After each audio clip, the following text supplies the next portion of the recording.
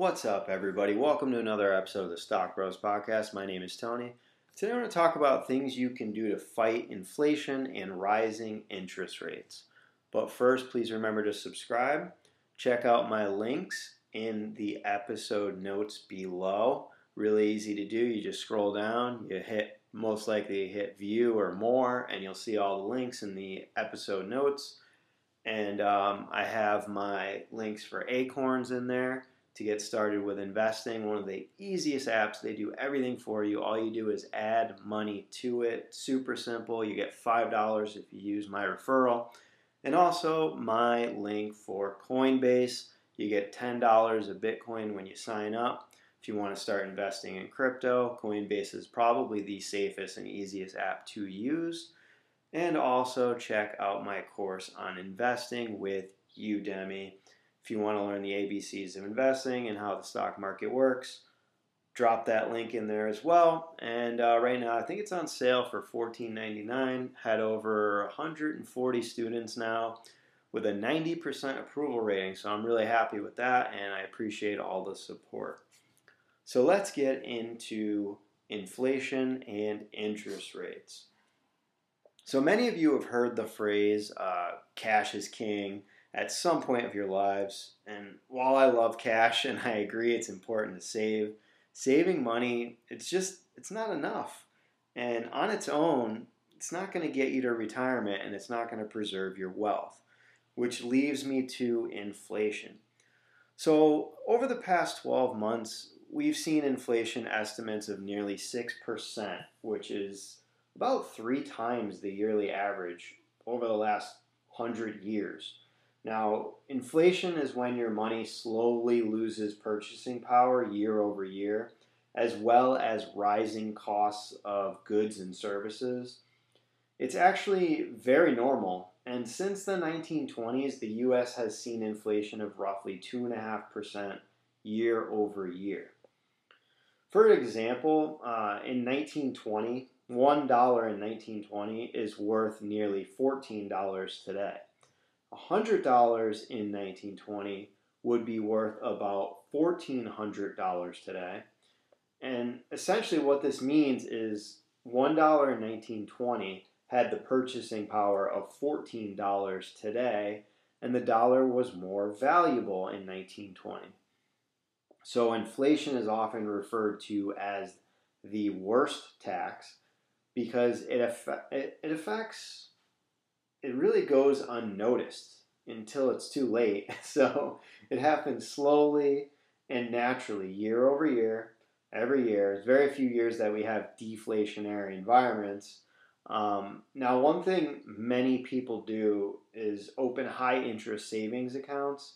I have one. It's a great idea for your emergency funds. I highly recommend it. But here's the thing.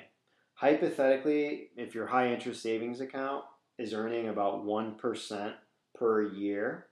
And right now, I think mine's like 0.4% per year because rates are down everywhere, which is basically nothing. So let's go with 1 to 2% per year is what they normally are in a normal environment. While inflation is on average between 2 to 4% annually, which is actually making your money sitting in that high interest account actually less valuable. So even though you're gaining 1.5%, you're still losing purchasing power every single year.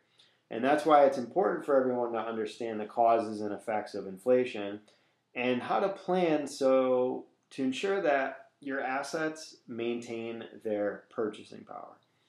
Now, it's great to put your money in savings. After all, no one's ever gone broke having money in the bank, right?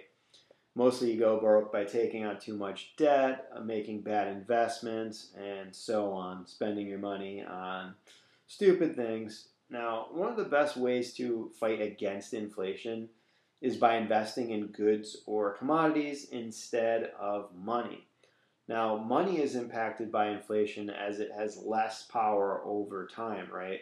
But goods or commodities are not necessarily impacted by inflation. In fact, some of them, if not most of them, will become more valuable when inflation strikes.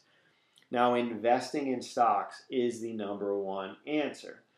even with an inflation of 6% nearly of what we're seeing in the US right now, the US total stock market index has a historical average return of around 10%, as well as the S&P 500.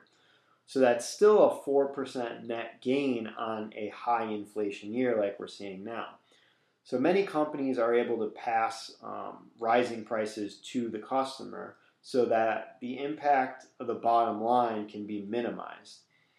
Now, don't get me wrong, I'm not saying that inflation is good for equities. What I'm saying is over the long haul, stocks have outperformed inflation by a significant margin due to price setting power. So these companies have a lot of power. Now, the key is investing in companies that benefit from inflation. And picking your own stocks is probably not a great idea, but we'll talk about some individual stocks that you can look into. Now, I highly recommend, obviously, broad market indexes because they're just tried and true. And it's just a surefire way to beat inflation over long periods of time. Now, the next thing would be investing in hard assets, commodities like gold or silver. Gold is a really good one because gold is an actual physical commodity. I'm not talking about necessarily gold stocks, although you could do that. I'm talking about physical gold because gold can be used as, it's used in electronics, it's used in building phones and laptops and jewelry, and gold can be used for many different things. So even if gold was to lose its power as money, as a currency, it can still be used as a commodity. It can be used for all kinds of different things. So gold is a good store of value. I do have some gold myself. I have gold jewelry. I have gold coins that I have in safes. I have silver coins. So it's always good to have stuff like that. I'm not saying you don't need to go and stock up on thousands and thousands of dollars of this stuff, but I have about $500 in gold coins, and then I have more in gold jewelry. So it's good to have stuff like that, hard assets that aren't going to lose their value over time. Another thing is, and by the way, you can invest in gold ETFs. There are gold ETFs out there that track a certain amount of gold that's in storage in vaults of banks. So that, or you can invest in gold mining companies. So that's one way to indirectly invest in gold because not many people are going to want to go out and buy gold bars and stash them in safes or anything. But there's a lot of different options out there.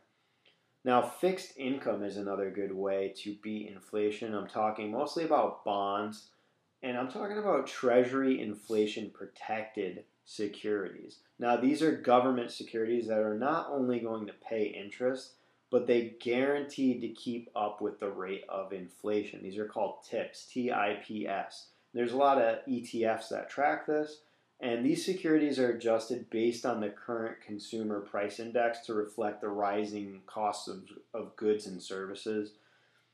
Now, while the consumer price index is not a perfect mechanism for measuring inflation, TIPS will hold value better than most other fixed income securities, especially when inflation is high. So you can check out something called TIPS, and it's mostly treasury bonds.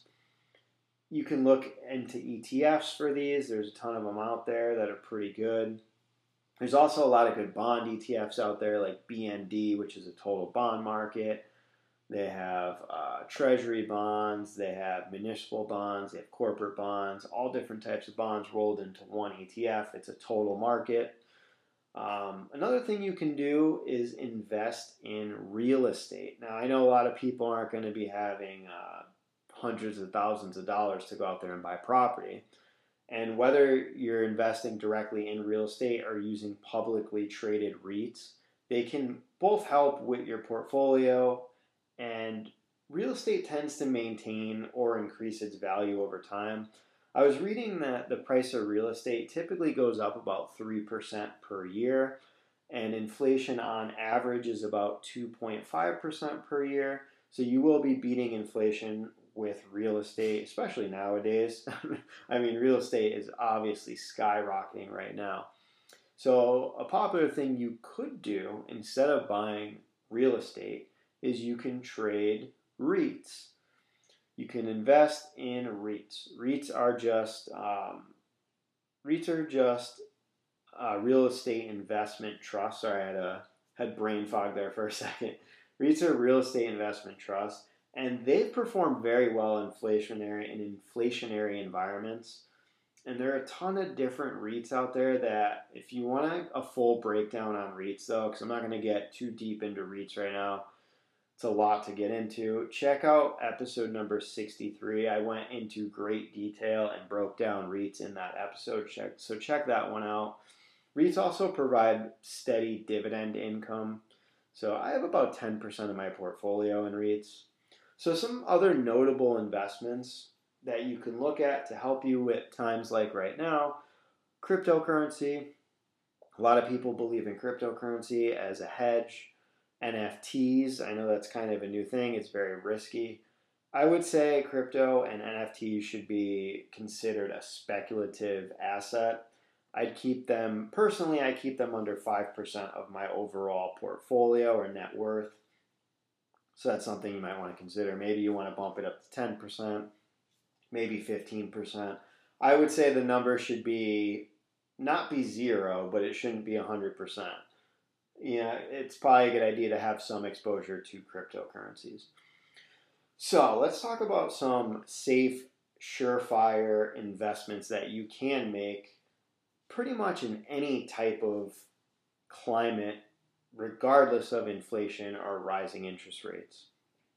Utility ETFs, water companies, electrical companies, sewer, trash, cable, etc. Anything like that, oil, gold, anything like that is always going to be valuable in no matter what type of economy we're in. We all need water to survive, so investing in water companies is probably a good idea. If you're worried about your portfolio, those are types of companies and investments that you would want to make, especially if you're worried about a crash, because those companies are always going to come back up. We all need water and electricity, and we need our trash removed. So it's a no-brainer in my opinion.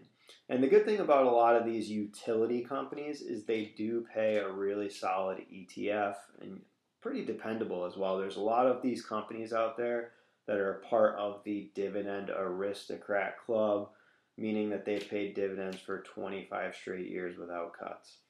So you can check those out as well. Hopefully you found this helpful and help you navigate through these tough times. Those are some good ways you can do it.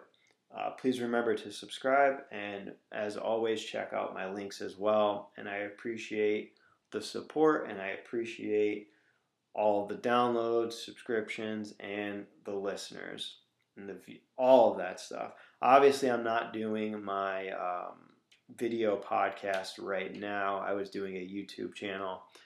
Taking a little break from that because I've had such a hectic last few months with moving and having a baby and getting an entirely different lifestyle change at the moment.